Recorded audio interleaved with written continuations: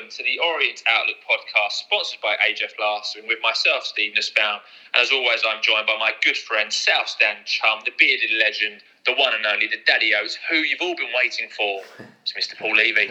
Said nobody ever. Hello, everybody. Thanks for that, Steve. Welcome back. This is episode number 244. And as always, thanks to everyone who tuned into last week's show. This week, not going to lie, got a bit of a moan fest for you, quite an aggravated podcast, I think it's fair to say, coming up. Obviously, as we've lost two games that, this time last week when we were recording, thought at least one of them was very, very winnable. Bit of an embarrassing episode in our flirt with the playoff places, but as always, we start off with a word from our amazing sponsors. We're delighted to have them on board.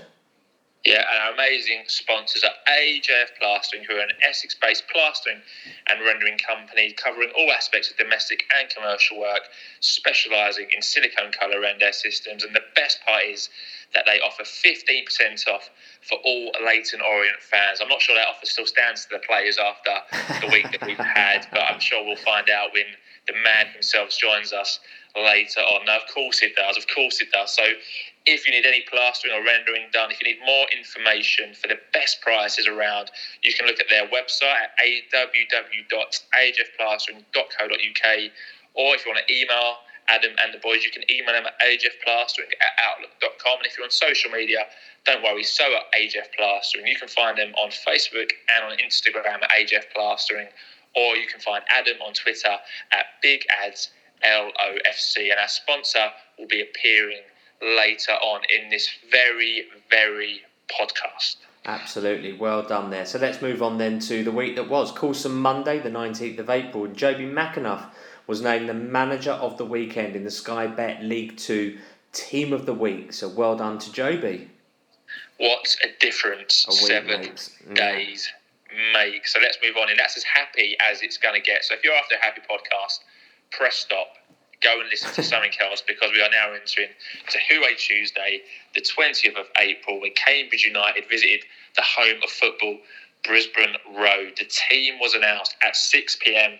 of Lawrence Vigouroux in goal, at the back Tunji Akinola, Jamie Turley, Dan Happy and James Brophy, midfield of Usise, Hector Cipriano, Louis Dennis, and up top Connor Wilkinson, Dan Kemp and Danny Johnson, the DJ himself. On the bench we had Sam Sargent, Joe Widdowson, Josh Coulson, Joby McAnuff, Craig Clay, Nick Freeman and Ruel Sotirio. That's right, the lineup saw one change from Saturday's starting 11 as Craig Clay dropped to the bench for Usise, who was made captain for this match, and Ruel Sotirio is back in the matchday squad at the expense of Tristan Abrahams, with Dan Johnson making his 50th Leyton Orient appearance. And worth noting that Wes Houlihan did not start or appear in the matchday squad for Cambridge, which for me was a bit of a welcome relief. But Steve, your views on that lineup?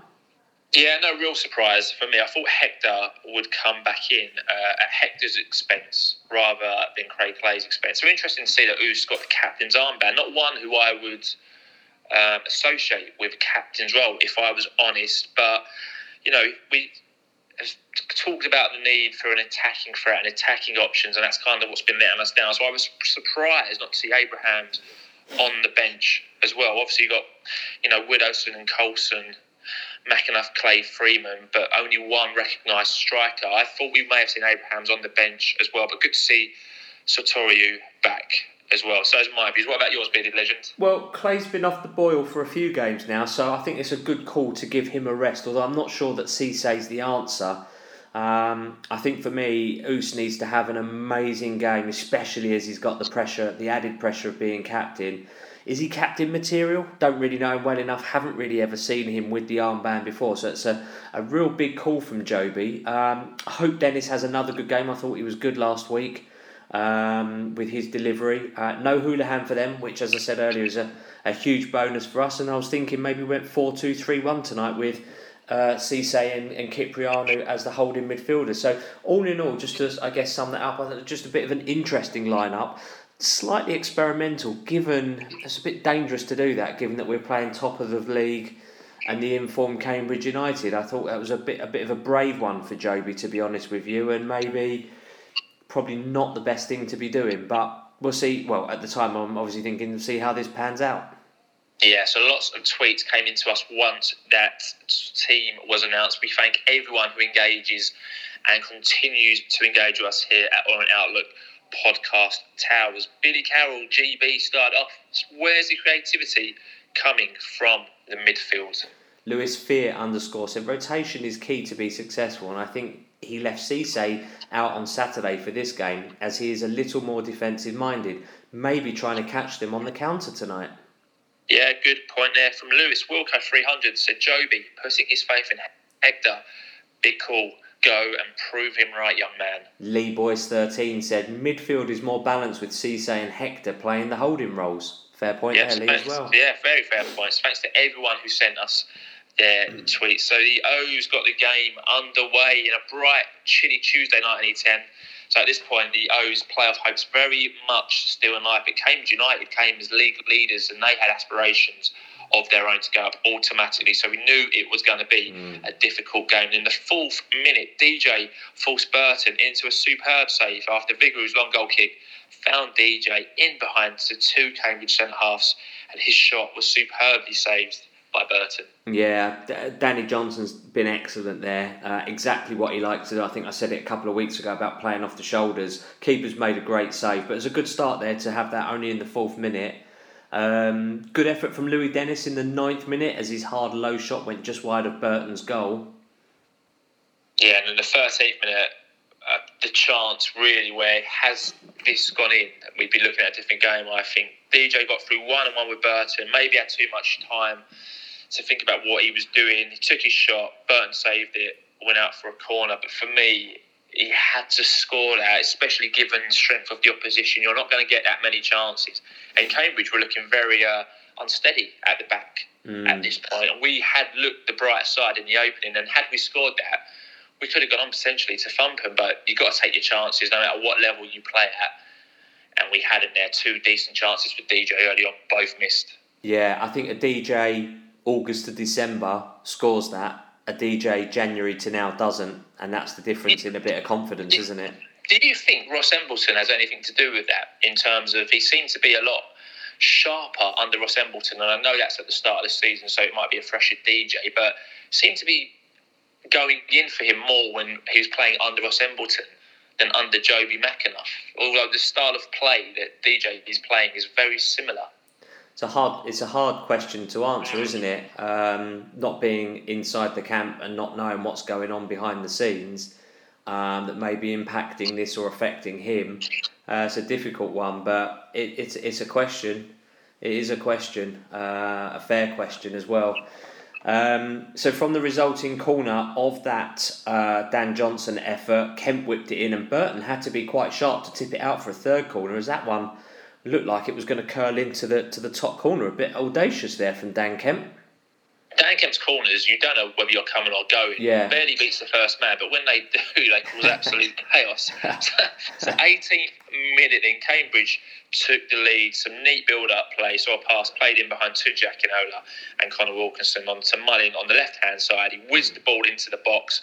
Ironside got in ahead of his man, beating both Brophy and Dan Happy, got the ball past Vigouroux. And suddenly, after we had the better start, we were 1-0 down against the league leaders. Good goal for them. Poor from us in terms of defence, but it's a good goal for them. I was quite disappointed with the manner in which we've conceded that. The pass to split between Akinola and Wilkinson, who was back helping him out.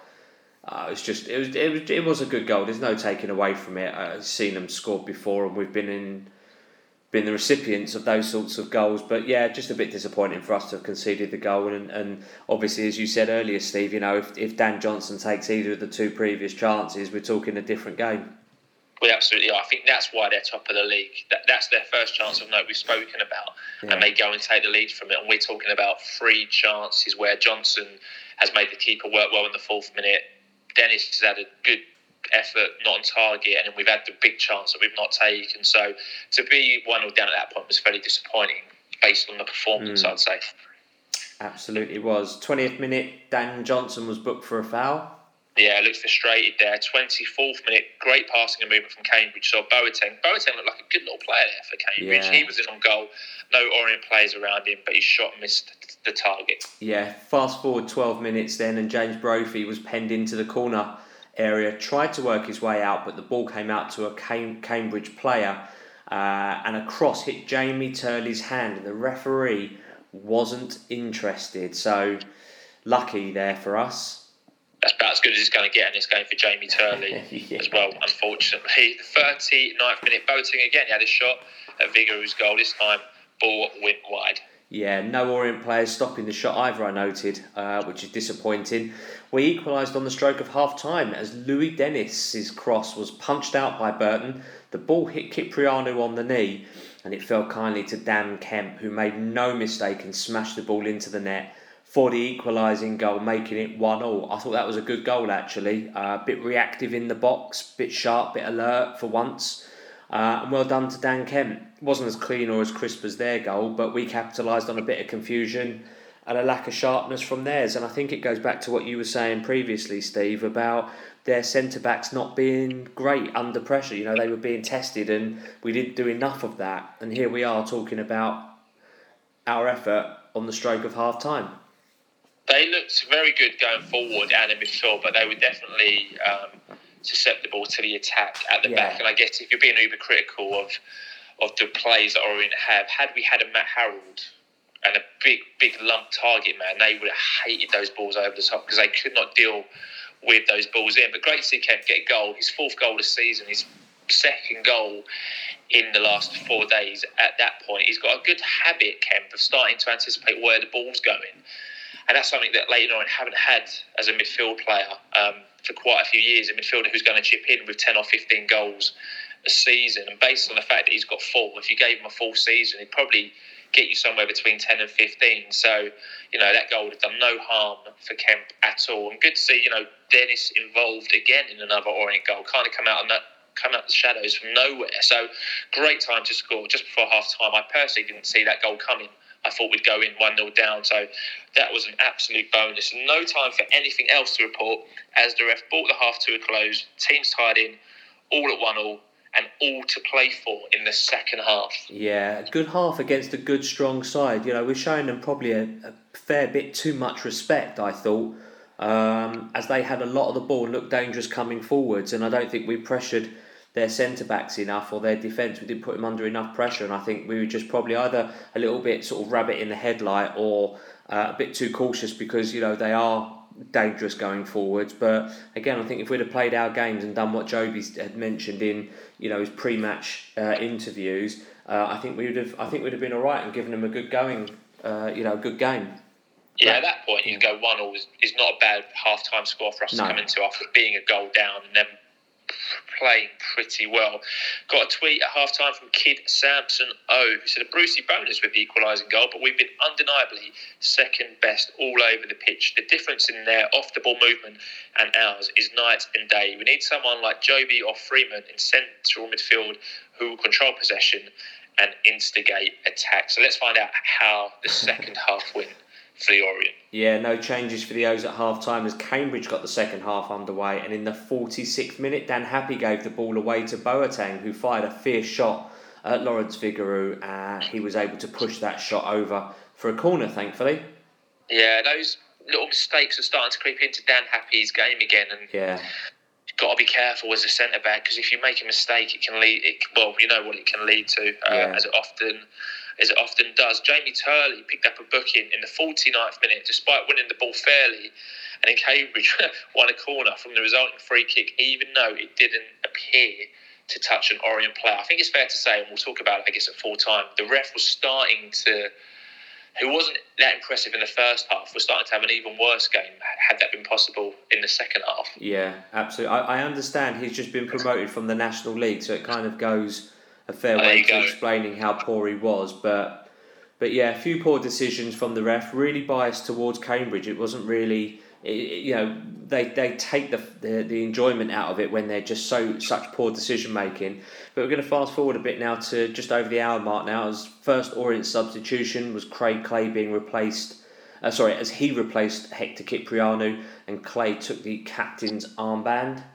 Yeah, that was the right sub. I think Hector found that a difficult game. I think there was a few off-stray passes around early in the second half, so I had no complaints with that substitution. And in the 63rd minute, Cambridge retook the lead. They had a corner, floated into the box. Taylor beat Craig Clay to the ball. His header forced Figueroa into a smart reflex save, but he could only push it out as far as Tracy, who was in the right place at the right time, headed the ball in. 2-1 Cambridge. We have gone from not reacting quick enough in their box to... we've gone from reacting very quickly in their box to basically copying them and not being quick enough in our box. We didn't react quickly enough. We weren't strong in our defending. Brophy was marking Tracy and Clay was marking Taylor. Both of those were instrumental, obviously, in that goal happening. And we didn't win our individual battles. No fight or desire there for us. Almost like they either couldn't be bothered or had seen that their man had got maybe a yard ahead of them and like, well, I'm not going to make that, so I won't even bother trying. Ridiculous. Yeah, disappointing goal to concede, especially from a defensive perspective. But, we haven't, considering we have got a good relationship with Tottenham Hotspur, why aren't we getting players like Tracy? And that might seem like a really obvious question, but surely we have a better dealing with Tottenham than Cambridge United. So when you see these good players go to teams like Cambridge and do well and score against us, for me, I'm thinking, well, why isn't he on Leyton Orient's radar? But disappointing, and things got worse. 4 minutes later, as another corner for Cambridge, cross came in, Turley went down, along with Taylor. Referee pointed to the spot, and suddenly it's a penalty. So for me, it looked 50-50, but it's always risky as a defender to have your hands all over the attacker, and the arms were everywhere. Yeah. And the referee points to the spot, and you're thinking, you're throwing this game away, gents, and this is the season is depending on this. And within the space of 4 minutes, you've defended poorly from the corner, and you've given away a penalty right under the ref's eyes, a ref who is already making poor decisions. Yeah, 100%. That is absolutely 100% spot on. And it was a mirror image of what Dan Happy did when he gave away one last week. It's ridiculous. You can't do that, especially when the referee had proved himself to be, really hot on his whistle against us. So you got to be squeaky clean on that. League Two's top scorer, Paul Mullin, stepped up and sent Lawrence Vigouroux the wrong way to score the resulting penalty. I think that's his 28th of the season. He made it 3-1 to the visitors. So really, for me, killed it. Yeah, he was never going to miss that, was he? No. A striker of that confidence stepping up. You knew he was going to score. But 72nd minute, 3 minutes later then, game on suddenly. Took me by surprise, this one. Conor Wilkinson got onto James Brophy's cross. James Brophy crossed from the right, if I remember this rightly. Came in the box, good header from Wilkinson. Came off the post. A bit of comical error from the Cambridge centre-back Drysdale. Went to clear it, put it into his own net. Suddenly, 3-2, a bit of luck, we're back in it. And you're thinking, right, we have 18 minutes now to go and salvage our season. And if we could even get a draw at this point, it would feel like a win based on the fact we were 2 goals down. So let's go for it. Let's really, in Joby's words, go for it, go for them. Yeah. And turn this around. And let's have an amazing last 18 minutes. Yeah, 100% agree. 100%. That was there. That was the time. We're already losing. Just for the last 20 minutes, let's just... go. Let's just go for it, like you say. I think it's absolutely right. But 5 minutes later, Tunji went into the referee's book for a trip on dunk. Yeah, I think Tunji had a bit of a tough game. I think the younger players found this one difficult. And in the 79th minute, goal is going to be difficult to talk about, really. Cambridge's fourth. Jamie Turley, poor attempted clearance, came off a Cambridge player. So we had a throw in deep inside our half. Turley went to take the throw in. I don't know whether he slipped or misthrew it or whatever, but he basically threw the ball straight to Ironside, who was in our box, ran into our box unchallenged, had time to tee up his shot, smashed it past Vigouroux, and it was 4-2, and an absolutely catastrophic goal to concede. And you're just sitting there going, what is going on? What am I watching? That's exactly what I was doing. And if it wasn't for the fact that we do this podcast, I'd have probably switched off 10 minutes ago. To be honest, I was absolutely livid. Absolute shambles and disgrace of a goal. Just all over this game. Lots of mistakes. Like you said, lots of stray passing. messing about, playing it out from the back, Turley trying to clear it when the Cambridge man had shut him down, closed his angles out. And what the hell sort of a throw-in was that? I mean, Jamie's come out since and apologised and said, like, you know, it is what it is. But at the time, just absolutely fuming with this. Just nailing the coffin, really. Just killed my interest.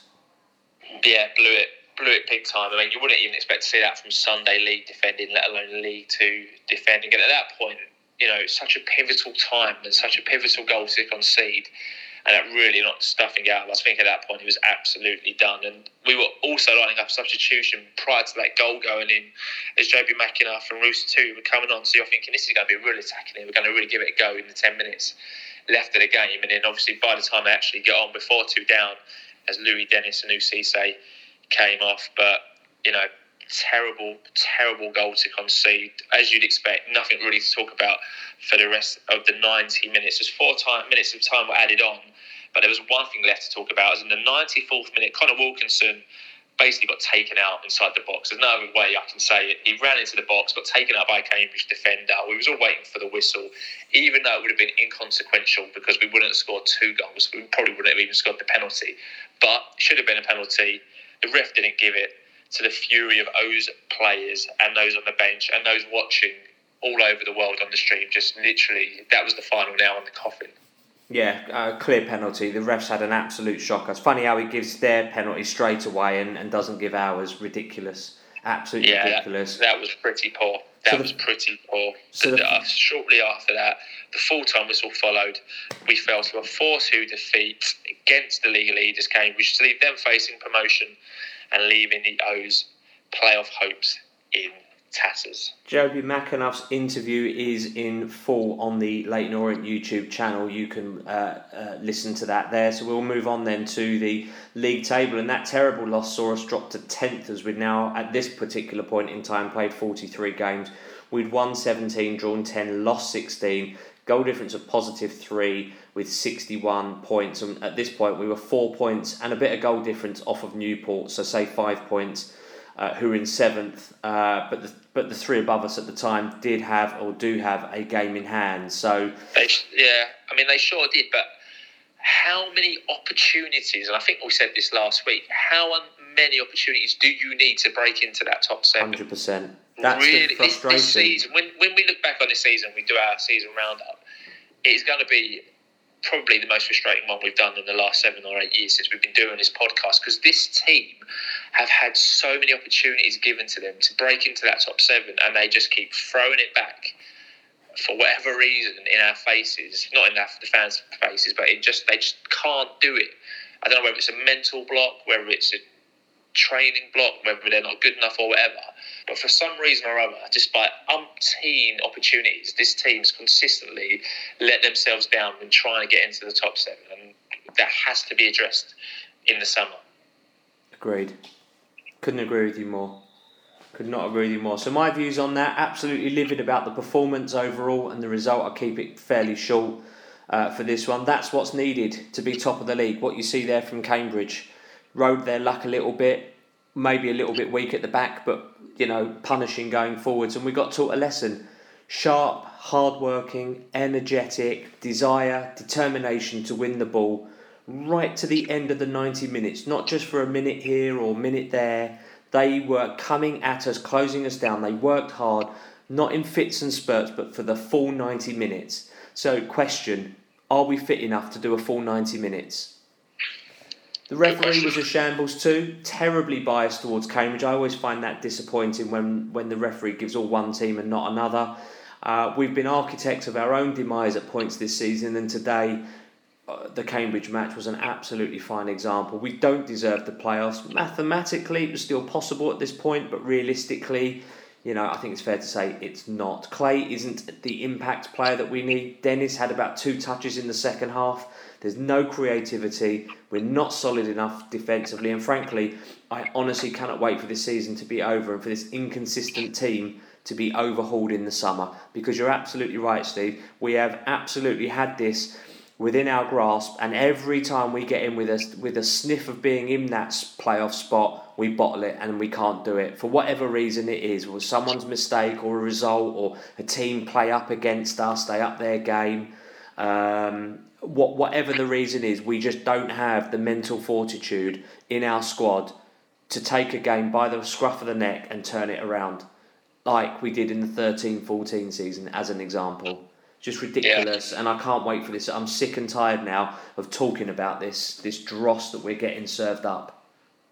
Yeah, it's hard to disagree with you. I mean, we was all really disappointed on Tuesday night. I think for me that was night and day between the two sides as the game went on. We had our chances early on, and if you don't take them, you get punished against the top sides. That's what happens, and that's the kind of performance I think from a Cambridge perspective that you need to put in to get you out of the league. They were effective going forward. They dominated our midfield, and as the game went on, they just looked fitter and they just outworked us. But really disappointing though when you look back and watch that, because all of their goals, all of them are so avoidable. The first one, the centre-backs have got to do better. The second one, we don't challenge for the header or the rebound. The third one, the poor penalty, and the fourth one could end up on some shocking Sky Sports, terrible goals compilation video that you try and avoid. I think, the only positive from that is Kemp starting to chip in with another goal, become that goal-scoring midfielder we've all craved for so long.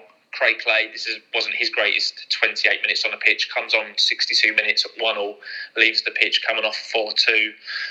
Compare him to Boateng in this game, chalk and cheese. Yeah. Absolutely chalk and cheese. You read about Boateng and everything he done.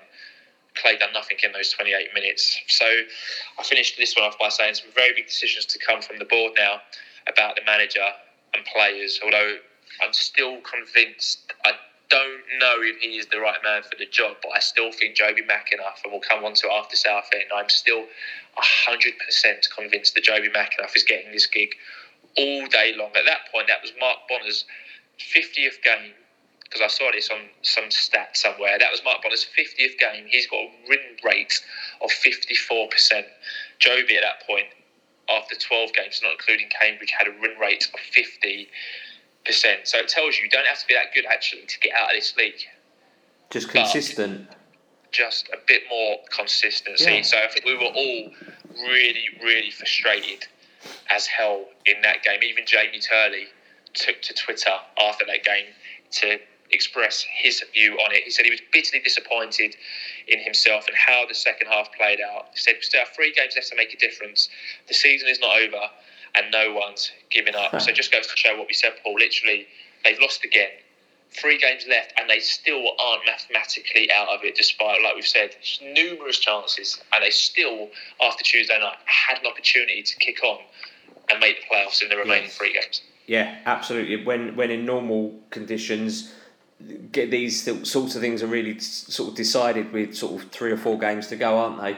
So those are our views. We had a huge amount of feedback after this match, so thanks to everyone who took the time to send their views into our social media accounts. And again, we do try and read out as many as we can, but just because we do read them, it doesn't mean that we agree with them. I must say, some of the tweets this week, absolutely superb. We've always been lucky to have a huge round of engagement, pre-match, post-match, anytime anything happens, and we're very proud of that as Orient fans. But this week has been amazing. So just a massive thank you to everyone who continues to engage with the pod. So it's going to be the first of quite a few tweets, lots of frustration out there. Sultry O's said, this is all of our own making, schoolboy errors. This wasn't about how good Cambridge are, more like how inconsistent and poor individuals can be. Amen. Paul Skinner, 88, said, one dreadful mistake from us and a ref so biased. It's a wonder he didn't come out in Cambridge kit for the second half. Frustrating end to a mediocre season. Yeah, good. Last closing sentence there. Sunshine LOC said, Cambridge among the best sides we've seen all season. And for the most part, we gave them a good game. The loss was of our own making. The refs had a shocker of a game. And now on to the 21-22 season. Phalanx 235 said, played decent in brief spells. Clearly nowhere near playoff level though. Cambridge made us pay. What you'd expect from a side top of the league. To add, as much as we didn't help ourselves, and it's no excuse, that referee was utter dreadful and cost us big time in my opinion. Yeah, good point there. Aaron_more25 said another game there for the taking, but individual errors cost us. Basics that weren't done properly. On another day, this could have been a different result, but there was a reason they are top of the league. 1965 AC 1881 said as sloppy again as they were at Harrogate. Poor ball retention, slow and laboured build-up. Midfield is weak and we're punished by functional league leaders. I think those are three fantastic words. Functional league leaders. That's exactly what they were. Yeah, and they've done a job on us where Harrogate will be reluctant to get out with a draw. Steve Chaplin 4 said yet again errors cost us dear along with some bizarre refereeing decisions. Cambridge very sleek going forward, but their defence moved at glacial speed. Why didn't we try more balls over the top to get them turning as they seemed uncomfortable on the few times we did? Good point there. You know, it was always tippy-tappy, backside, back, tippy-tappy side. What needs to vary up a bit, especially like, Steve has said, they didn't look comfortable with that ball and Johnson trying to get it behind them, but didn't use it enough. Keeping the ball and doing the tippy-tappy stuff is fine when you're trying to see a game out, not when you're trying to win a game. Well, it's fine if you're playing with a better quality of player than a League Two player who can pass it, who are better. There's a reason, unfortunately, why some of these players are League Two, because they're not brilliant, which is harsh, but I think it's fair, isn't it? Yeah, harsh but fair indeed. Mark Roz 074877103 said going to be a big summer, let's be honest. If we're going to mount a challenge, I couldn't name more than 5 players that will get us where we want to be. Going a whole season without a big target man is baffling when we hit 60-yard balls. Yeah, not the first one to mention the big target man. Stephen Orient, so probably the worst ref I've seen in the EFL this season, but he owes too many average poor players. Turley is not league standard. He's a battler, but hopefully will be placed at the end of the season. He really is a liability. Freddie, LOFC, said awful defending. Brophy and Happy getting found out big time against a good side. Turley was shocking as well with his mistakes. The season's done, on to the next. Just hope we relegate Southend on Saturday. Freddie, turn it off now. Dear. Turn off now, Freddie. I Heart Rushmore, so very annoyed about the result, but to be honest, I enjoyed that more than any Orient game, and a farewell. I was shouting at the ref, who was woeful, and I was annoyed about our mistakes. I lost my mind both times we scored. I loved it and hated it equally. It was so Orient. Les LK52 said absolute rubbish. Forget the disgraceful ref. We were light years behind Cambridge. Been saying for ages not good enough for the playoffs, and this proved it. Never looked threatening. Make a decision now. Get a proper manager. We're going nowhere playing like this. What a wasted opportunity. John W999 said very disappointing. Collapse under pressure defensively. Kemp showed he needs to be at the fulcrum of our attack next season. Cambridge deservedly are going up far too good for us, and their performance sets the bar for where we need to get to next season. Absolutely sets the bar. Yeah, Dave M1812 said the season is over. At times we looked quite good. Dennis showed the difference crossing the ball makes. Our normal failing of not being able to retain the ball, suicide defending and a very, very bad referee made the difference. On to Southend. Lennon Force said it's over for the season. If we're serious about promotion, we've got to clear out anyone who's not up to the task, and unfortunately, maybe a fan favourite or two.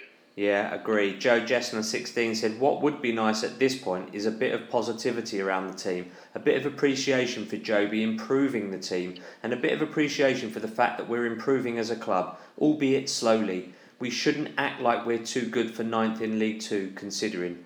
Watching the whole season on TV, I feel we've all subconsciously compared the standard to that of regular TV football and haven't been able to release the frustration vocally at the ground.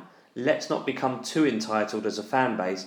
Recent events have shown it can be so much worse. Do you know, that's a very, very, very bright and brilliant tweet there, Joe. The only reason I would come back at you on one of your points is acting like we're too good for 9th in League 2. We're not. The point of the matter is that we could be higher and should be higher, but because people haven't performed to the best of their abilities on numerous times throughout the season is the reason why most fans are kicking off. I'm sure you're aware of that, Joe, but just wanted to make that point. But as a brilliant tweet. Yeah, very, very good tweet. I've hated watching football on the stream this season. Yeah, as good as the stream is, and that's no disrespect to the work that the stream has done, because it is very good. It is, yeah. it's not the same at all, and you just can't beat being in there. And I feel, had we been in there, the frustration would be released within the ground, and everyone would go home feeling better. And that doesn't happen. Match finishes, you turn it off, and then you're left feeling frustrated, and you've got no one really, unless you're in a pub with your mates, which hasn't happened, to talk to about it. And the frustration remains big. As LFC, who is coming up later on the podcast, as I pray that next season not only brings a more quality squad that challenges for top 7, but also brings a better brand of football, as what we have seen this season has been dire. Now, that is another great tweet. I've always said I don't care how we play, as long as we win. But I must confess, some of the football at times, even when we won games 1-0, both under Joby and Ross, to be fair, not a dig at Joby, just, for the whole season, some of it, even when winning, has been absolutely dreadful. It really has. Matty LOFC Evans said, and with defeat, the playoffs are out of reach. Now we need to focus on keeping those we want to keep for next season and try and get in there early with those we want to bring in. Big clear out and big reset needed. Terence Coast 2 says, I'm gutted. Turley effectively undoing all the good he has done since returning. Hector's been poor for the second game in a row. Question of who will replace Joby on the pitch is still lingering. Upsetting things to say, but unfortunately true. Richie J. Bourne said, in the words of Bon Jovi, shot to the heart and you're to blame. You give Bourne's a bad name. Declan Bourne as a ref. That was shocking. Can't blame the ref for everything, but played a big part. And also, Turley, what were you thinking? I thought that was a great tweet. Yeah, very clever. Richie J. Bourne. Yeah. Molly 2019 says, only the abject performance of the ref eclipsed how poor Cipriano and Akinola were this evening. Brophy completely wasted at left back, with Dennis anonymous again, despite one great cross. We know we're not good enough. We need to clear the decks, as most players are not up to it. Dear Stu said, personally, I think it was a mistake in Joby not starting himself. It was our biggest game of the season to date, and we needed some quality on the pitch. We were absolutely dog's mess the second half and got what we deserved. Too many players simply not good enough. Good point about Joby not starting himself. I think for that game, I think you alluded to it, maybe it was a bit experimental when it needed not to be. I think that starting 11 wasn't our best 11 to start the game. That wasn't what you would say Leyton Orient's strongest 11 were, and maybe that is what cost us in that game. Jamie Stripes said 3 times since Christmas we've had the chance to properly break into the top 7 and have come up short each time. We just lack the quality throughout the team to go up this time. Big summer coming up. Yeah, Parksy 1881 gets the penultimate word on this. He says the damage was done numerous times during the season by silly mistakes in tight games. Remember that we were 3 points off the top at one point. Tonight we needed a Matt Harrold-esque target man, and I'm sure we would have won, as their centre-backs were awful under pressure. There's no plan B. And the last tweet against Cambridge goes to Essex Spears, who had the final word. Says, right, time to wake up and smell the coffee. This is a poor team at best, nowhere near good enough. I'm glad we're not going to make the playoffs, as we are clearly not ready. We are in a poor league and we finished mid-table. Hell of a lot of work to be done. This summer's recruitment is so vital to get right so that we have a good platform to move forward next season and beyond. Yeah, that's it for this match then. So we move on to the Prediction League, the Design Cadby Prediction League. Design Cadby specialise in company branding, advertising, print, digital and logo design, with all Orient fans getting 15% off. You can find James on social media at Design Cadby on Twitter, Facebook and Instagram, and you can email James with your interest, hello@jamescadby.com, and some of the stuff he puts out is absolutely fantastic. So if you are looking for any of those services, James is your man. But unsurprisingly, there were no correct predictions for this match, and we'll do a full top of the Prediction League table roundup at the end of this podcast. So that concludes Cambridge United. It certainly does. So moving on with the week, Dean, and we must say Wednesday, Thursday and Friday, so from the 21st to the 23rd of April, it was a quiet 3 days at the club. We have nothing to report, so we're going straight on to Saturday, the 24th of April. And we'd like to say congratulations to former O's coach Danny Webb, who has been named as Chesterfield's new first-team coach. So good luck from us here at Orient Outlook Podcast Towers to Danny Webb. Still in my top 5 podcast moments, Mr. Levy. Me, you, and the loud one, the one who banged down the door as he walked into my house the first time I met him. Brilliant. Screaming at the top of his voice. But when he was talking about that Plymouth game, absolute gold. Absolute gold. Literally, he spoke about it for about four minutes, and me and you were just looking at each other going, this is amazing. About the way he felt when he took us to Plymouth on that Valentine's Day evening and won 3-2, and he got quite emotional as well, talking about his reign as O's manager. So from us to you, Danny Webb, good luck in your new role at Chesterfield. Hope you go and smash it, mate. Absolutely, we absolutely do. So the main event of the day clearly was Southend United away, and before the game we ran a Twitter poll to find out how you thought the O's would get on in this one, and after 167 votes in 24 hours, you voted as follows. 15% thought we'd lose, blimey, 19% for the draw, and a whopping 66% thought Orient would win. So thanks to everybody who took the time to vote, all 167 of you. Yeah, and then at 2 p.m. then the team was announced. So Vigouroux was announced in goal with a back four of Sam Ling, Tunji Akinola, Dan Happy and James Brophy.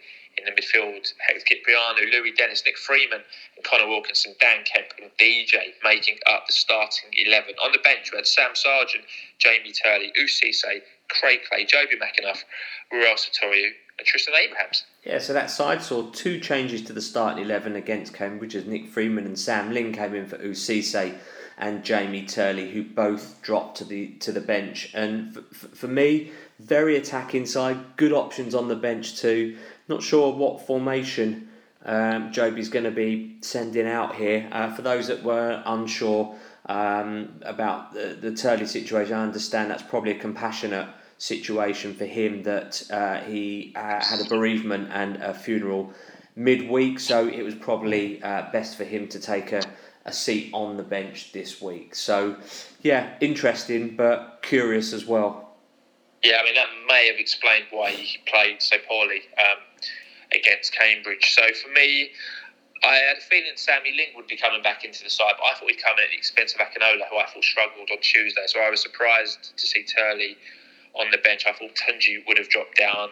I think for me, I would have started Clay and McAnuff in this game over Hector and Freeman. I don't think Hector's been particularly very good since he's had a chance to come in, and I think Nick Freeman has been absolutely shocking, shall we say, since he's been in. So I've got no interest in him starting. So I was very surprised we didn't go Clay and McAnuff starting in this one. But he did go Sartoriu Abrahams on the bench, so this time did have 2 attackers in the bench. So we only had a few tweets for this one. I'm only going to mention one tweet that came in.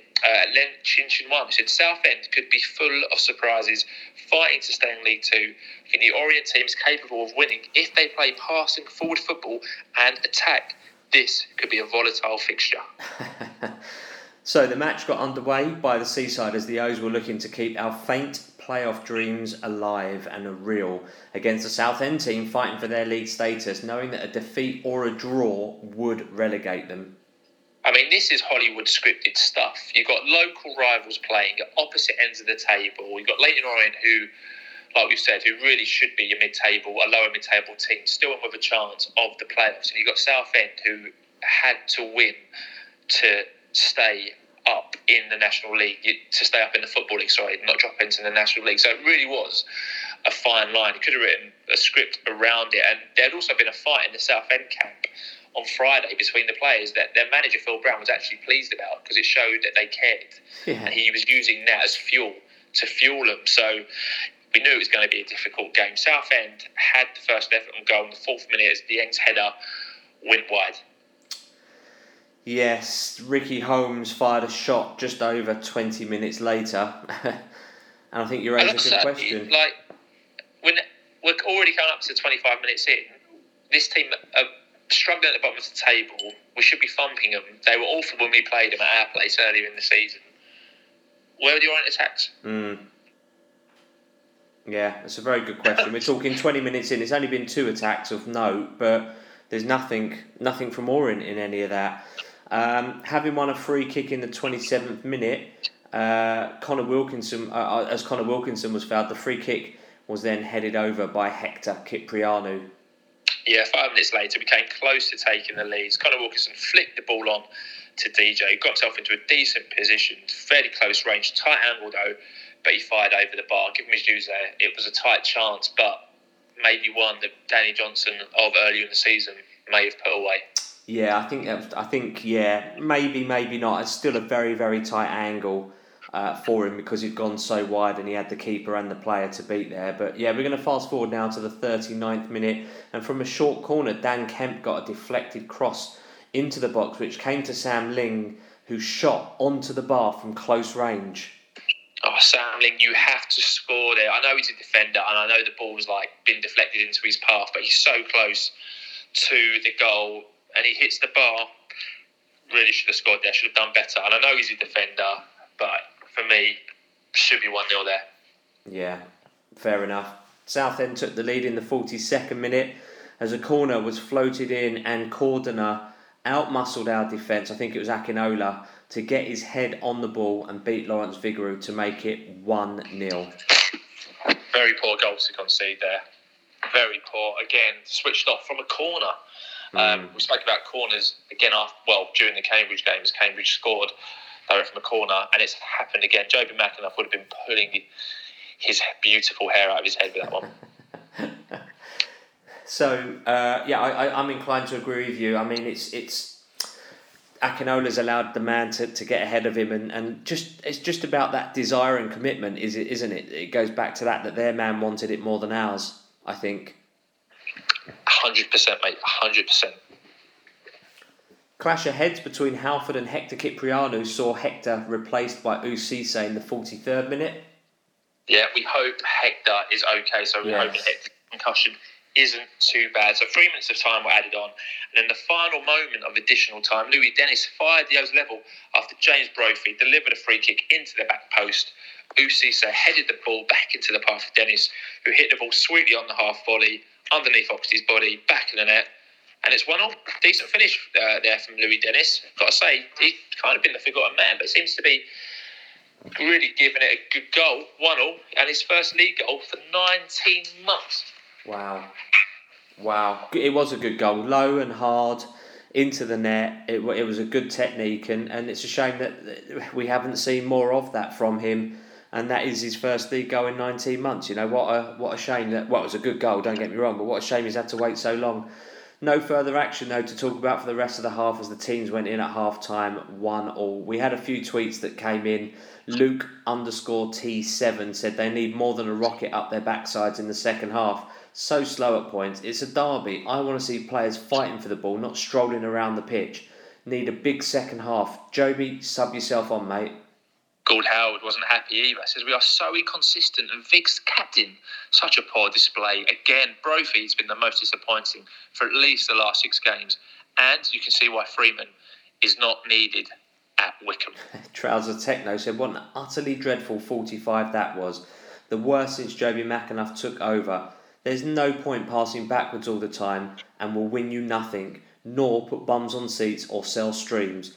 Southend United are dreadful and we are as bad. Looks like the summer holidays have arrived for some.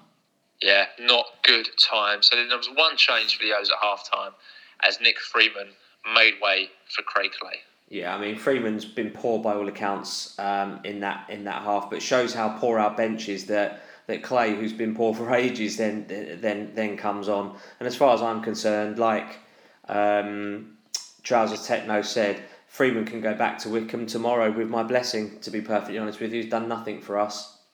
Yeah, it's been literally probably been the most disappointing player, I think, this season. Potentially, when he came, we were all so happy to get a player. The Wickham fans were talking about how good he was, and he gave a great interview. But it's been, haven't seen that on the pitch at all. So second half then kicked off. Fast forward into the 59th minute, Connor Wilkinson fired over the bar when he had other options, probably better options around him. And then in the 65th minute, good chance for the O's to take the lead as Dan Kemp found Connor, who crossed for DJ, whose effort was saved by Oxley. Going back to that first effort in the 59, does that sort of dovetail into what I was saying about Connor not looking to pass and he's a striker looking to shoot, that I've said a couple of times before? Yeah, Dan Kemp drove into the Southend box and fired a low shot, fired low into Dan Johnson, who was spared the blushes of a missed tap-in as he was offside in the 68th minute. Yeah, double sub for the O's in the 70th minute as Joby McAnuff and Rel Saturiu came on to replace Danny Johnson. And Louis Dennis. Yeah, surprised Dan Johnson came off. Not sure why, to be honest, but yeah, a bit of a surprise with that one.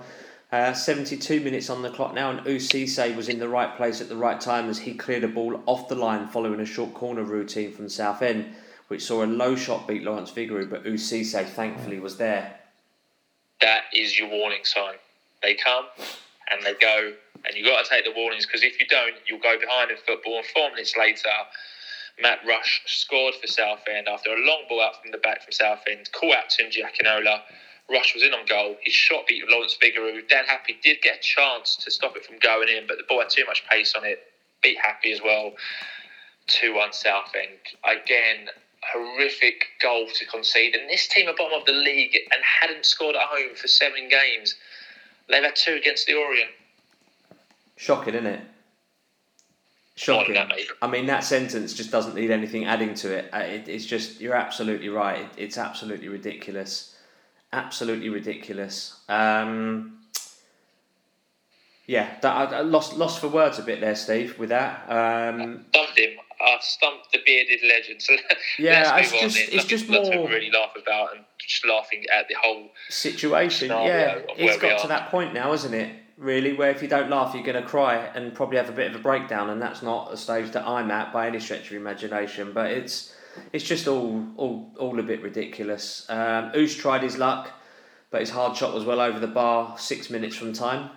Yeah, Tristan Abrahams came on to replace Tunji Akinola in the 85th minute, and 3 minutes later, Joby turned provider for Connor Wilkinson. He had a poked effort at goal, deflected punt for a corner, which came to nothing.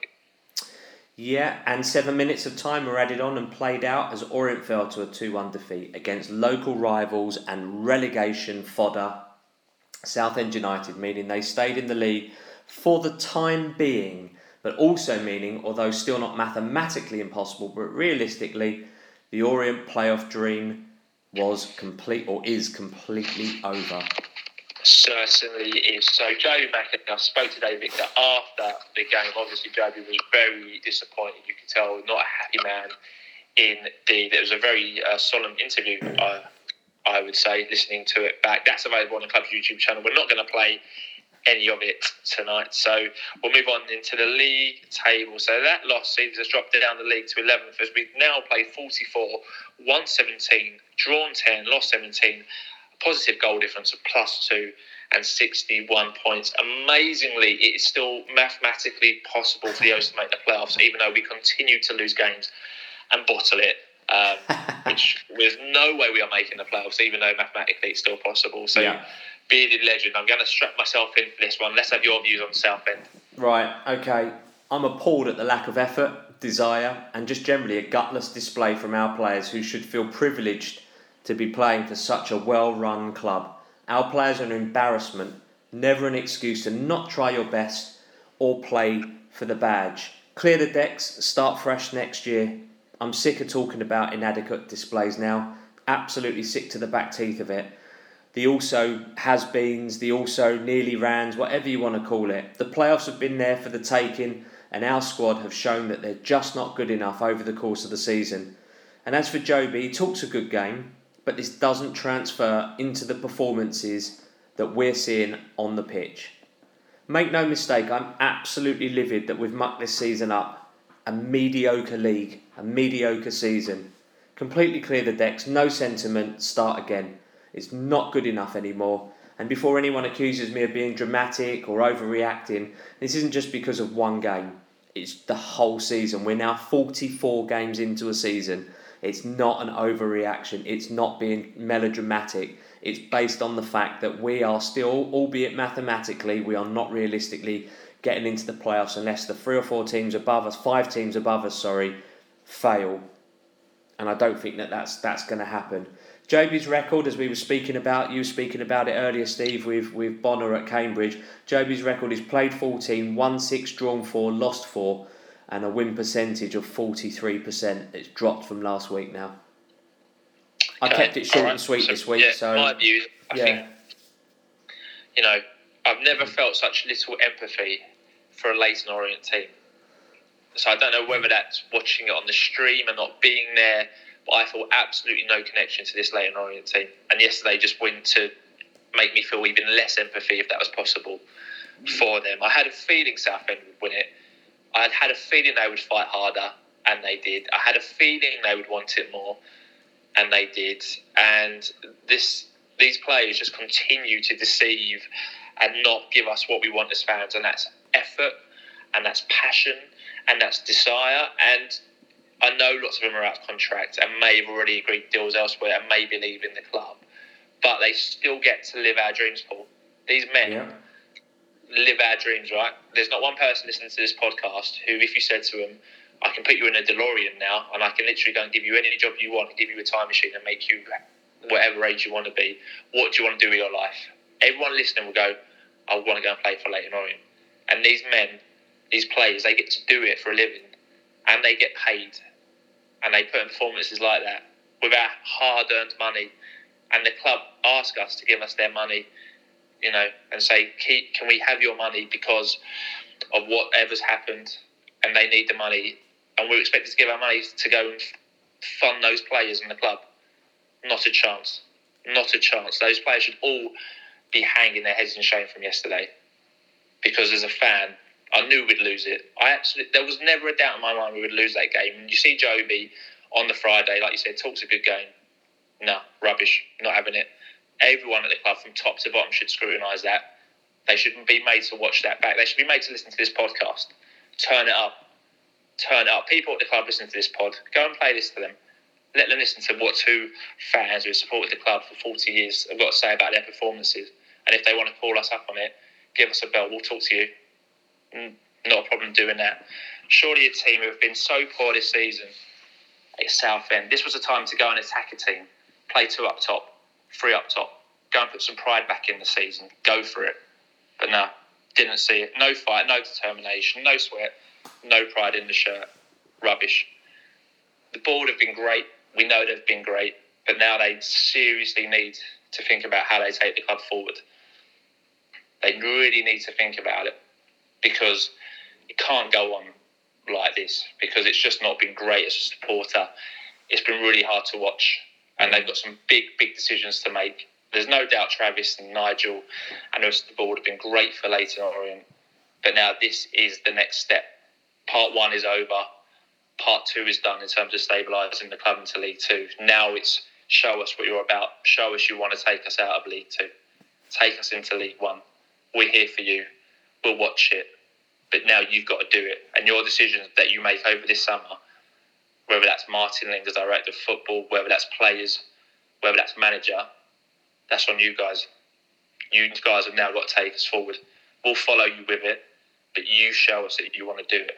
And we'll go there. And hopefully this time next year, we'll look back and we'll laugh about how silly we were in episode 244 talking about this. Ran over. Wow. We're joined on the phone. I didn't rant, but I have. No, you have, and we've got our sponsor Adam Francis of AJF Plastering on the phone now. Ad, thanks for waiting for us to bring you in on this. What do you think of what Steve's just said? I don't know what the fuss is about myself. You're a piece of work. I've got to be honest. It's just that it's the same thing week in, week out, boys. But unfortunately, this particular episode that we're discussing is important to most Orient fans. Winning football matches is important, but beating your local rivals is something that's in the lifeblood of every single supporter around the country, no matter who you support and who your rivals are. Beating your rivals is important. Flabbergasted it yesterday, to be honest, boys. Flabbergasted. Obviously, from what you've heard of us speaking, the situation this season just generally has been a bit of a limp season. What's your overall view on the season? I think I put it out in a tweet last night, and I directed it towards the ownership of the club. I honestly believe that from the get-go, we've been set up completely wrong. We've been set up to play the style of football that we've played this season has been absolutely dire. yes, there's been the odd couple of games, the Bolton game, a few others where it's been half exciting. But if the fans that are listening to this can honestly ask themselves, try and count on both hands, try and count 10 games out of the 40, what we've played, 44 so far. Yeah. Try and count 10 games. You can actually honestly say you enjoyed what you saw. I'm so disappointed with the way that we were set up. We were set up to play it wasn't working after a few games. Yes, we got up to 6th. Yes, we had a little spell. But, I mean, I honestly believe Ross set us up wrong. I think Ross could be a great coach in the future, and I hope he's got a future in the game. But I honestly think that Ross set us up wrong. And then it's been continued by Joby. So if the setup's wrong in the beginning, the style of play, the formation, we've gone, these conversations all season about players in the wrong positions. I don't think we've had the same 11 players for more than 2 games in a row. For me, it's just been absolutely diabolical to watch. When going back to yesterday's game, as youngsters, as soon as you get into football, you learn about rivalries, you learn about these things. Now, when you come so it's in the blood of every sort of footballing person. So when these players come to a club, surely they're educated upon who their local rivals are. You go to Arsenal, everybody knows it's Spurs. You go to Liverpool, it's Everton, and I know in the lower leagues it's. There might not be a direct local rival. I know as is West Ham, and we don't get to play them that often. But Southend, certainly, Brentford and Brighton, when Brighton were down with us, we had a bit of a rivalry with them. And you cast your memory back to games before. We've played Brentford and Brighton and Southend in the past, and the spice that's been involved. There was, yellow cards, red cards. I know that you don't want to see your own player get sent off, but there was challenges. There was that spice about it, that it's a local derby. Players wanted to play for the shirt. Players wanted to win for the fans. And let's face it, yesterday, there would have been, I think the away end was something like 1,500 or something like that. There would have been 1,500 fans. No matter what league position we were in this season, there would have been 1,500 fans behind the goal expecting the boys to play for the shirt. And just because we wasn't there, does that mean that they don't have to play for the shirt? Just because they've been potentially told they're let go? I'm not buying into all this. I've seen it online. I'm not buying into all this stuff where people say, if they've been told they're let go, maybe they can't be bothered. Well, if that be the case, surely they're going to put on a performance for potential scouts to keep an eye out and say, well, he's half decent. And I think he's being let go by Leyton Orient. We'll have a look at that one. You're not going to go out there and give a performance not good enough on purpose. I just believe that we're set up wrong, and ultimately the players that we've got are just not good enough, and they haven't been all season. And we've gone on January and we've signed numerous players. We've signed Tristan Abrahams. The guy don't even get on the pitch. He doesn't even get a start. He doesn't even get a look in. And God knows how Danny Johnson has managed to score 20 goals this season. It just shows you the quality of the man, because the service has been poor. It's just, for me, it's dreadful, boys. It's dreadful.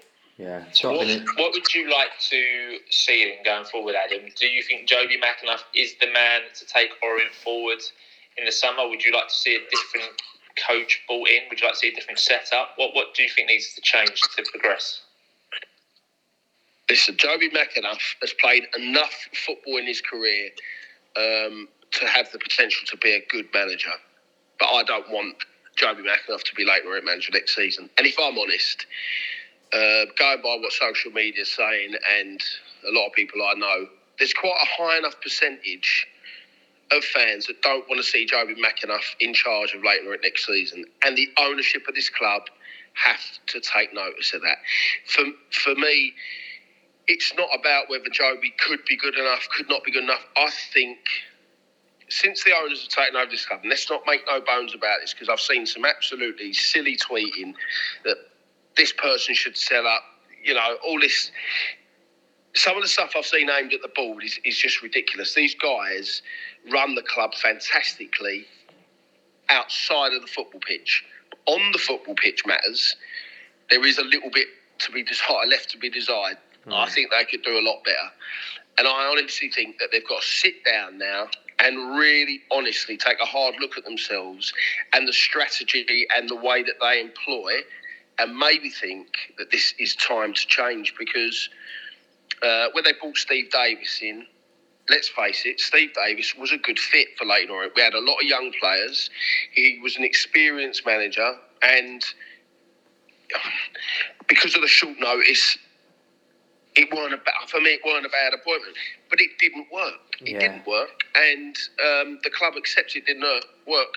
But they replaced him with Justin Edinburgh, another tried and tested, experienced manager who had a promotion on his CV, been there, done it, played at the highest level.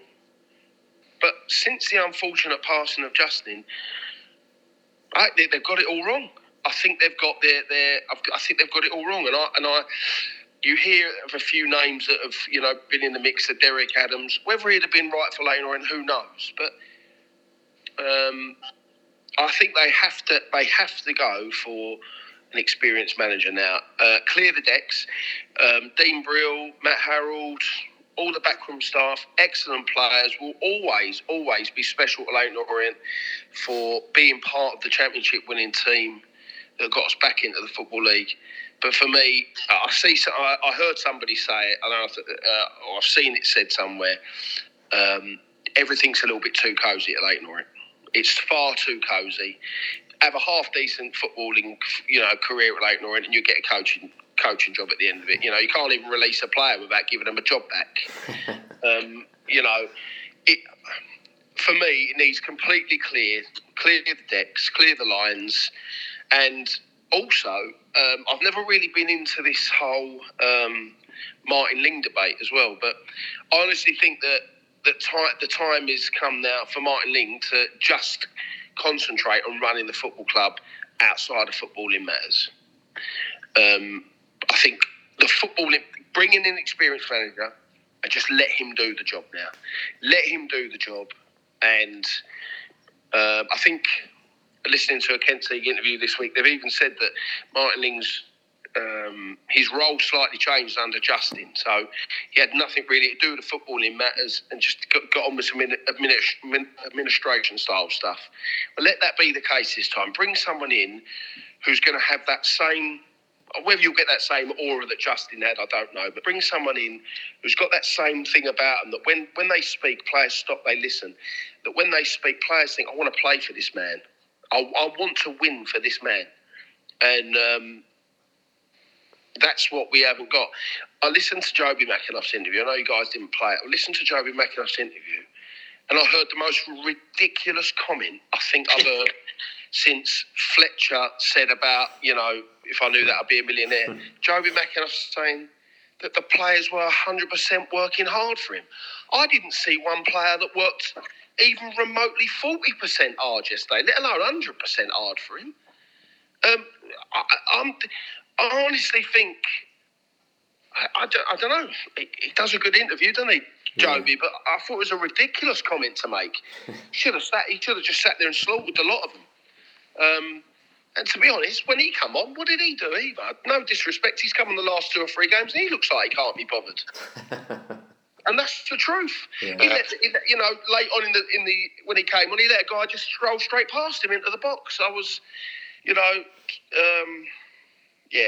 I think fans are getting sick of it now. And I was called. I'm not going to name names, but I'm sure they'll know who I'm aiming at. I was called over dramatic last night. I'm not over dramatic at all.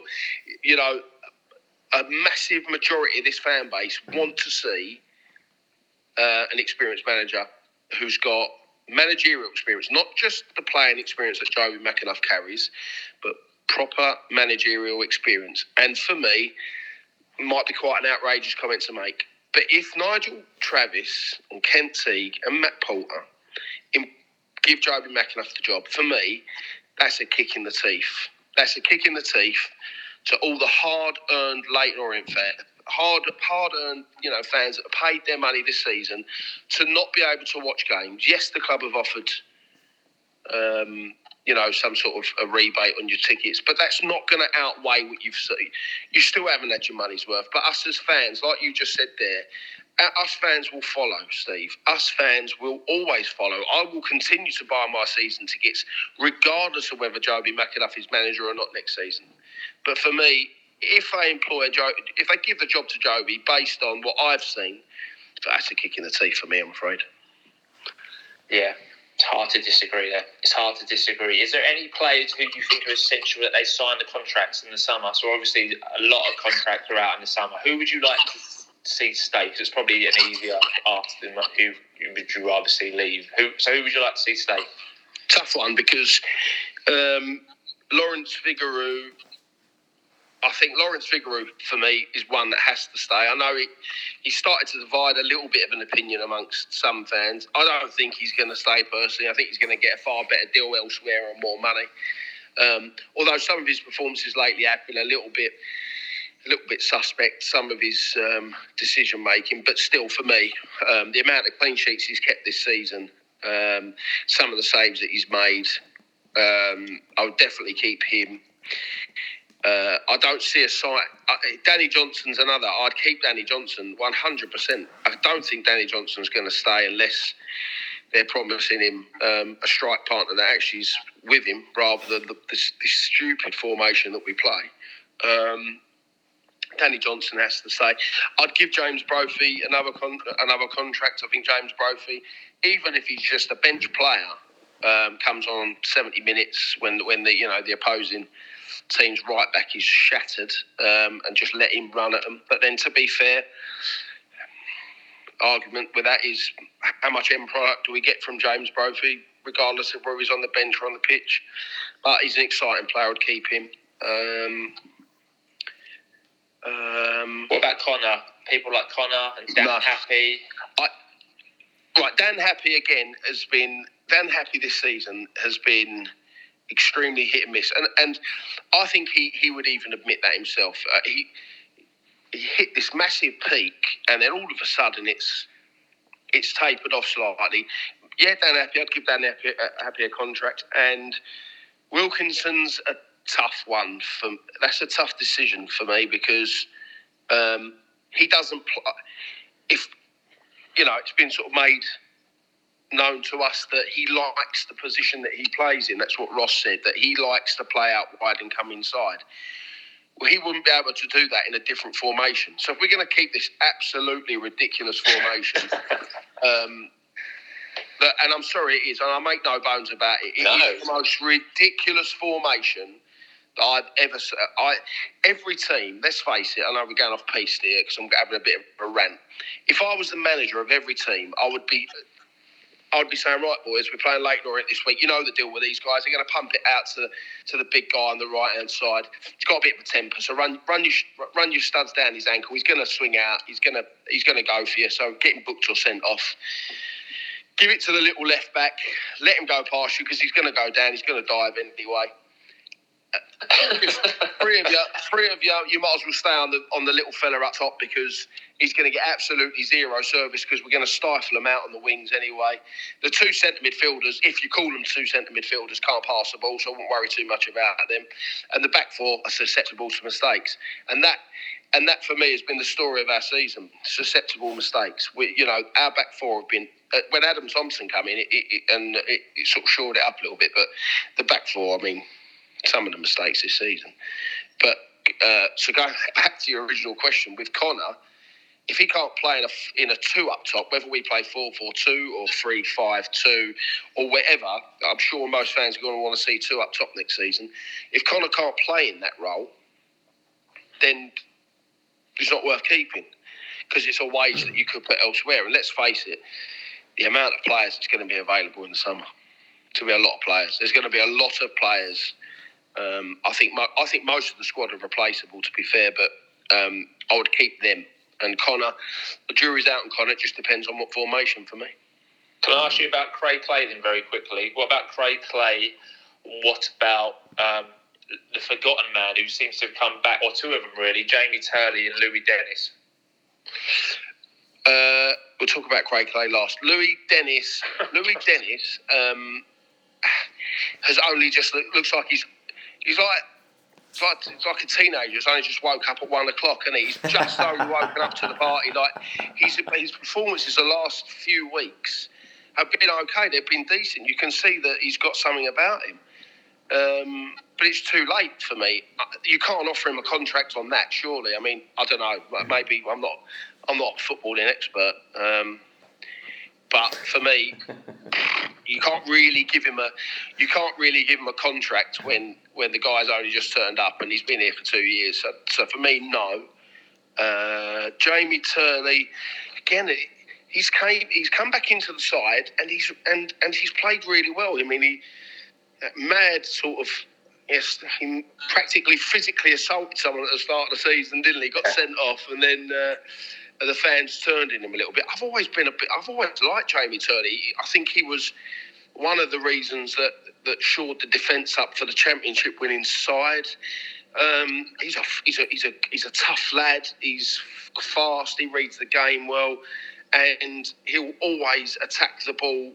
To whether it be in the box to score up the other end or defend the box. But injury prone, probably not, boys. Probably not. I think again is another one that's just been too inconsistent. And Craig Clay, I don't know how he's a footballer.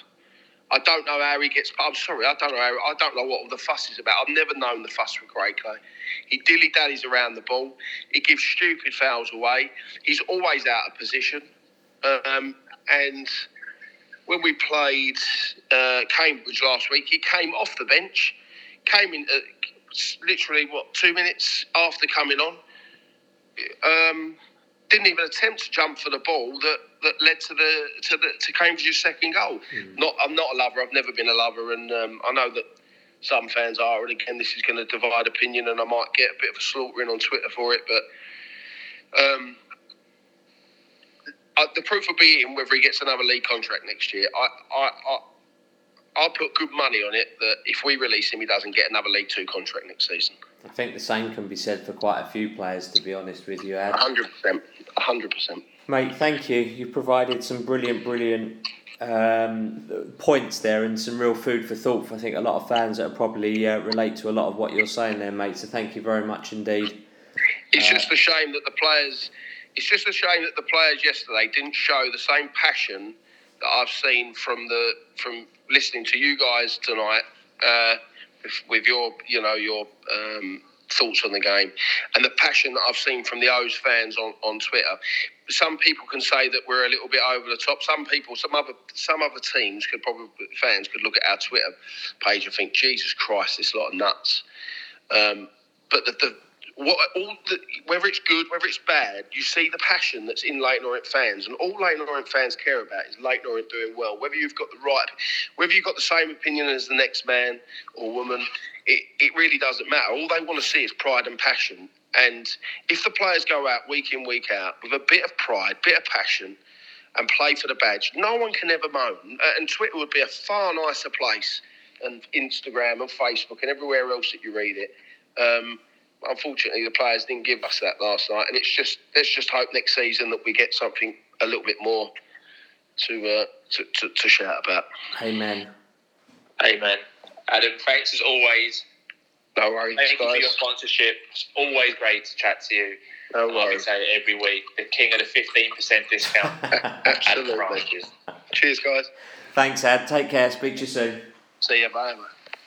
So that was our sponsor, Adam France. He's had some wonderful points to make, some great words. Thank you to Adam for joining us. So that concludes our views. That concludes Adam's views. So we'll go on to your views. So again, a huge amount of feedback came in yesterday. Just because we read them doesn't mean we agree with them. Thanks to James Hudson from across the pond from his email. He emailed us all the way from Australia. So thank you to James there. He emailed us about Joby, saying he was on the fence about whether to permanently appoint Joby, but now after today says he does not think Joby is the man to take us forward. Thank you to James for your email. So we'll move back on to Twitter, Mr. Levy. Yes, absolutely. Thank you very much indeed, James, for taking the time to to send that in from all the way down under. Boatsy tweeted, said, "That's it for me. Season done, clear out needed. So disappointing. Southend just wanted it more than us, and our defending yet again is so poor. Taking DJ off and creating no chances. Just be glad once this horrible season is over in 2 games' time." And just spoiler alert, a lot of the tweets that we're about to read out have a similar theme to them. Absolutely. Miller, president, and Southend haven't scored at home in 7 games, but scored 2 against a lacklustre Orient. If you can't get your side up for Southend, then as a manager, you're just not good enough. Responsibility has to rest with Joby. Terrible result. #embarrassing. Flaherty MGT said, "Pathetic. At what point do we stop blaming managers and look at the lack of fight, drive and effort from a group of technically under par players? The attitude is so poor. Southend beat us on fight and drive alone. It's pathetic. Won't be watching again this season." Well, luckily it's only 2 games left, to be fair, so yeah. Kevlar P18 says, "McAnuff is not the answer. That was awful beyond belief." Goes on to say, "The board must accept their decisions have cost us a chance at the playoffs. Just finish the season with something a little positive and plan for next year." Wrecker Blue App said, "Losing to that shower, being second best all over the pitch, totally unacceptable and disgraceful. No fight, no team spirit, no clue, absolute joke. Very upset with that display." Hadn't noticed that from that tweet, to be honest with you, Paul. You can tell there's some very emotive words coming up and not being used in positive angle. SR Barber 1986 says, "Absolute shocking. We made Southend look good. This underlies why we are not in the playoffs and why we need a proper manager and a full player and staff clear out. There's not many I'd be fighting to keep. All we want is a bit of effort." That's all we want, yeah, bang on. Very true. I want to see 11 men walking off that pitch, giving it all they have in 90 minutes. And then you will not get any criticism from any podcast, from any fans, from anyone out there. But we just don't see it time and time again. Orient Ballbag, most of these players need to be shown the door and a manager brought in that knows what he's doing. I, for one, will not be renewing my season tickets until I see who's in charge next season. The board needs to step up to the plate and appoint a manager.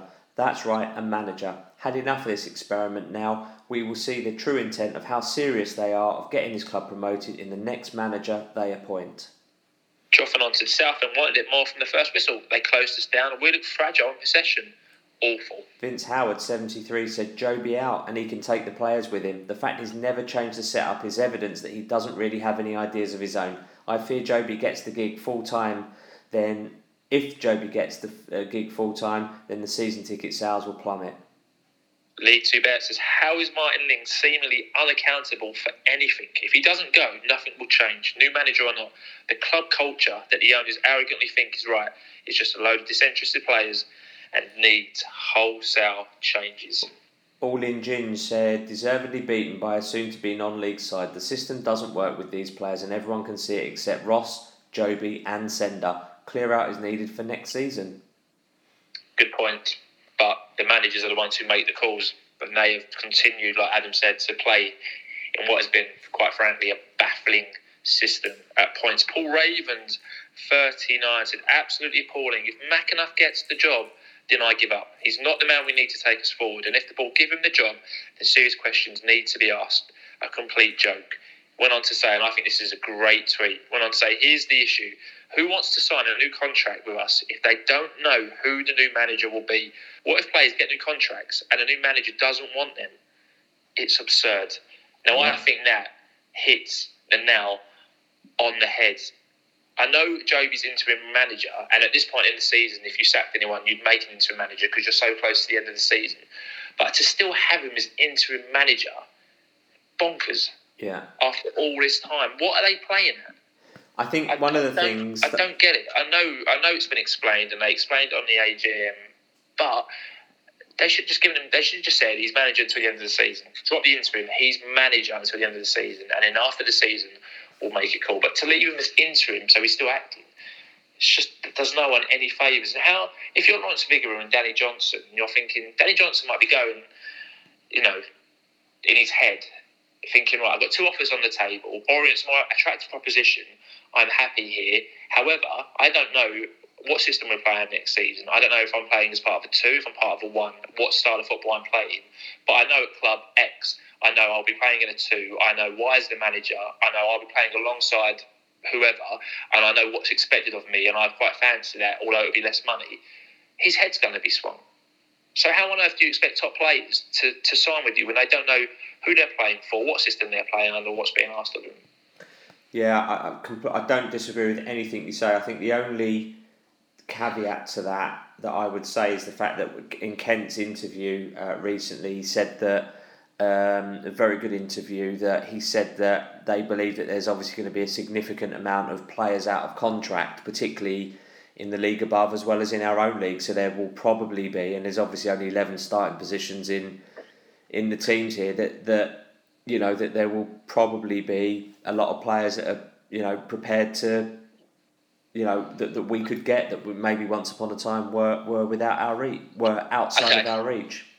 Let me throw this back on you then, or to the board, not to you, just out there. Go on. If there are League One and Championship players who are going to come down because the jobs aren't there anymore because of the smaller squads, why can't we go for a Championship manager or a League One manager who will be looking and going, football's getting harder to get into, and I want a good job at a good club that's well built. Why can't we aim higher than a Joby McAnuff or a Ross Embleton? I don't disagree with you. Why, it's one of those where I'm looking at it and going, that's a valid point about the players. There'll be players who will get cut from squads, but at the same point, there's managers out of jobs now who have probably been out of football for a bit too long and might start looking down the chain and looking at the financial situation. Football's a different game than what it was from 2 or 3 years ago. Why don't we aim for these managers? Yeah. Got to do it. Got to do it. I don't disagree with you. Do not disagree with you. Orient Electric said, absolutely a totally unacceptable performance. This season's been a joke. We could have and should have walked the playoffs. I hate the style of play. So negative week in and week out. Glad this season is now over. A massive rebuilding job now. Absolutely massive. Paul_LT2 Peters, appalling from start to finish. Totally unacceptable. Why take off DJ, who got no service, and put on a player who is never going to make it at this level? I think Joby could have blown his chance big time. Richie J. Bourne said, a shocking performance, and not just the players but the style of play. The slow build up from the back, a defensive minded centre mid, and as always an isolated Johnson. The Johnson situation should have changed months ago. Lubear84 says, no passion, no desire to play for the badge. I sit and watch a little boy on the sofa across the room from me who would give his right arm to play for this club. Embarrassing from those on the pitch. Louise, I think I said the same thing earlier. 100%. These players living everyone's dream and they're letting us all down. Yeah, absolutely. Daniel_D44 said, that was absolutely pathetic. There was no urgency, no passion. We made it so easy for a poor Southend. Why can't we play 2 up front? I cannot work out what we're about. Pass along the back and then punt it long. Then repeat. Madness.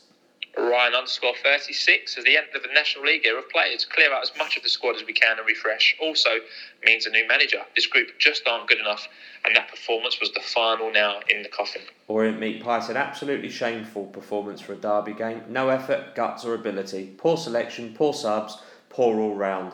I was very pro Joby, but that was disgusting. I'd like to see a massive overhaul this summer. Starting to think the only difference between Joby and Ross is that Joby trots out cliches more articulately.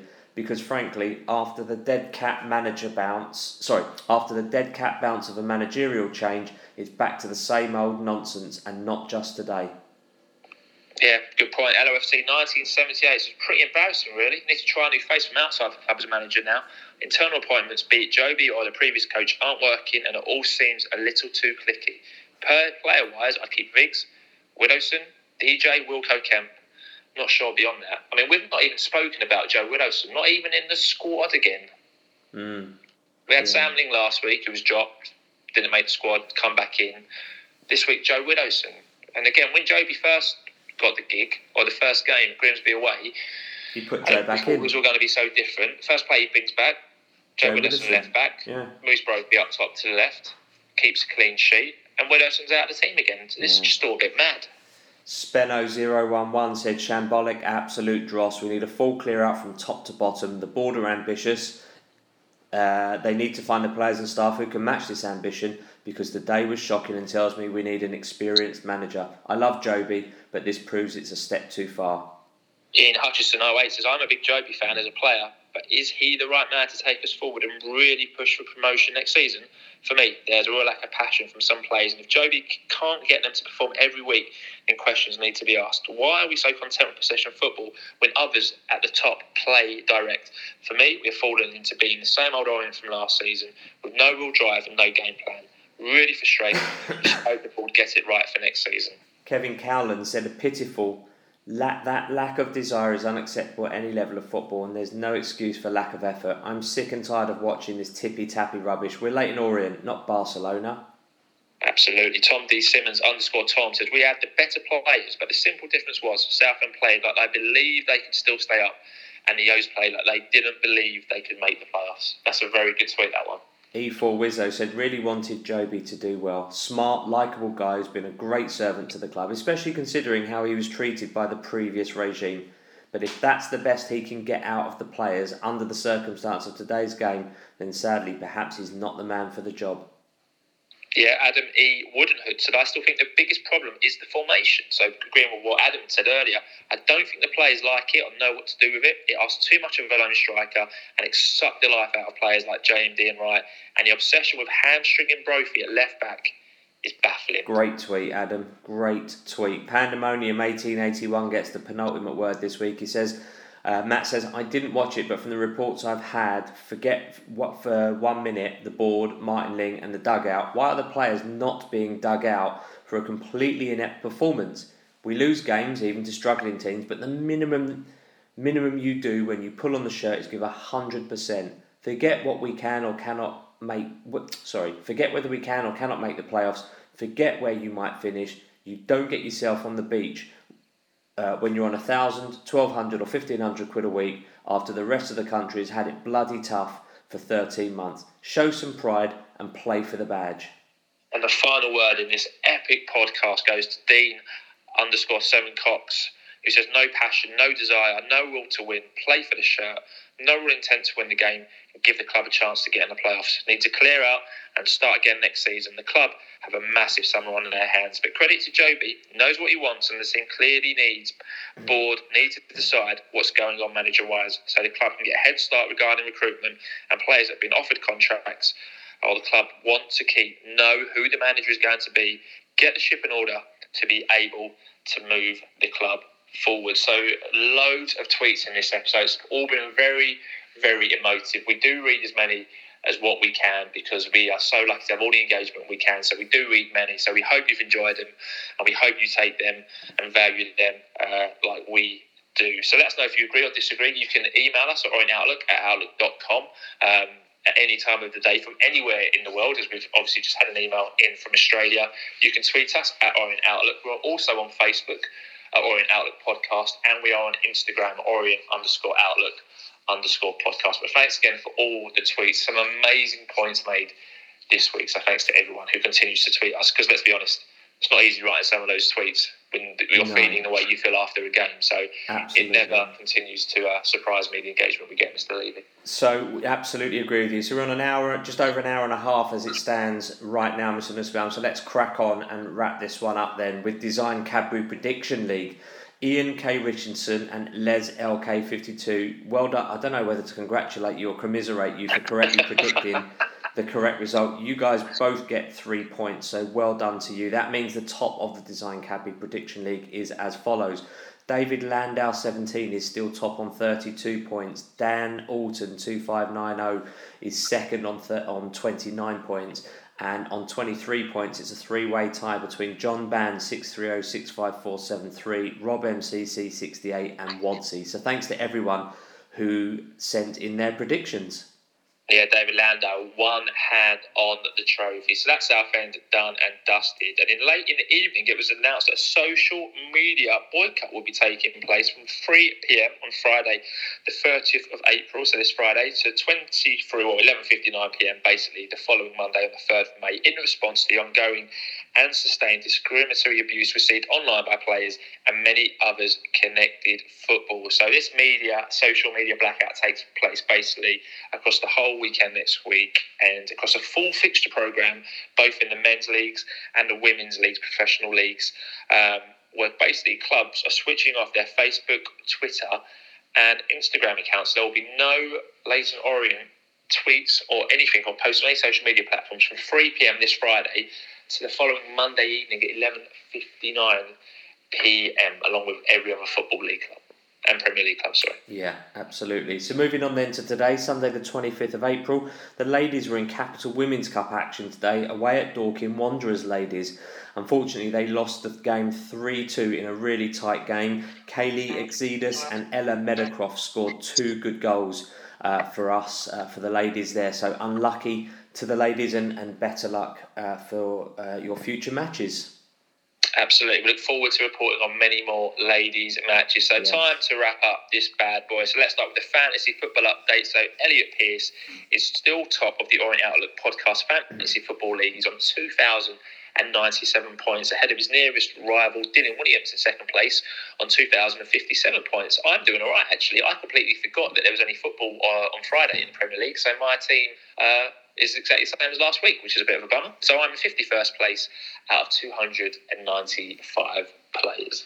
Yeah, well done to you for that. I think you've gone up a couple of places, so well done then. So there are no positives this week that we can pull out. I'm not sure if go on. I've got one. The passion of the fan base, the passion of people like Adam Francis, the passion of you and me and all the other Orient fans who are expressing themselves, who clearly care about the club so much. Whether you agree with what other people are tweeting or disagree, I think like Adam said, it's the passion coming through the fan base. We're lucky to have, the club that we have, and I think we all appreciate that. And do you know what? It's the fact that we all want the club to do well. We are all pulling in the same direction. It's just, I think it's just gone past the point of frustration. Now it's boiled over. So, yeah, absolutely. So go on then. 4 negatives we've got this week, Steve. Okay, so the first up, 2 embarrassing defeats in a week that promised so much this time last week has turned out to be a week from hell, basically. The second negative, conceding 6 goals in 2 games, a real kind of hammer, 6 goals. I mean, when you look at them, all of those 6 goals, you look back on and go, poor defending. There's not one where it's been a moment of magic from an opposing player and you go, right, fair play, decent. All 6, terrible from a defensive point of view. The third negative is the playoff dream, even though not mathematically over, realistically, we ain't making no playoffs this season. And the last negative, and we mentioned it in our Southend game, is we wish Hector Kipriani better. Never nice to have a hand injury, and we hope the young man is okay. So let's move on into Heroes of the Week. We do have Heroes of the Week, so Mr. Levy, I believe it is your turn this week to announce our heroes. So the Heroes of the Week this week are... going to give it to the fans for buying and watching the streams consistently throughout the season. Slightly tenuous in a sense that usually we award it to someone on the pitch or in the dugout, but this week we feel it's really well deserved. So let's move on then to next week's fixtures. It's just the one fixture next week as we have our final home game of the season as we welcome Carlisle United to Brisbane Road. Carlisle are in 10th in League 2 after drawing 1-1 at home to Harrogate. Having played a game less than us, they could still make the playoffs. Their last 5 games stand as 1-0, drawn 4 and lost 1.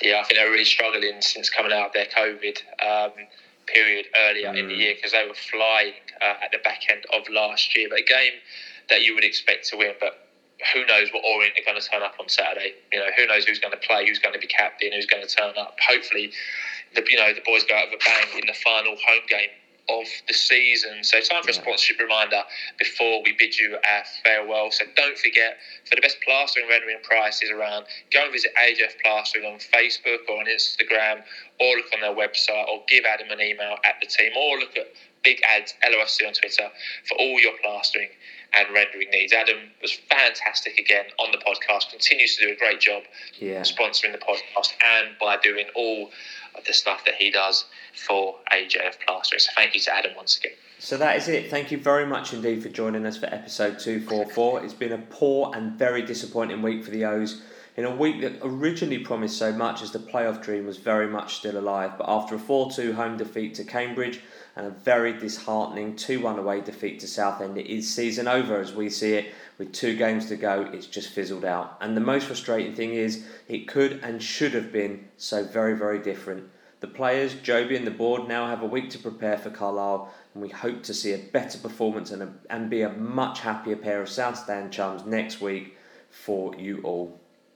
We absolutely do. So as always, if you're listening on iTunes, please subscribe, give our podcast a star rating, preferably 5 stars. And you can also follow us on any podcast that you are listening to. So if you listen on SoundCloud, Spotify, TuneIn or Stitcher, add us to your favourites or give us a follow. And that way you'll get all the podcasts as soon as they are uploaded. We are also on all smart speakers, so Echoes, Alexas, whatever you've got at home, just ask it to play you on out the podcast, and it will do. We're also on a new fan engagement app called Fan Hub, so we had some new codes on yesterday morning. They all flew out, got taken up. So next time you see us tweet about fan code, come and get involved with fan engagement. You get to predict teams, you get to read articles about all clubs. It's quite the app, and it is amazing. So make sure you get yourself going on that. And as Paul said last week, with the ESL falling through and lots of disheartened and disfranchised fans from bigger clubs, if you've got one who you think is wobbling, get them to listen to the Orient Outlook podcast, and they will never,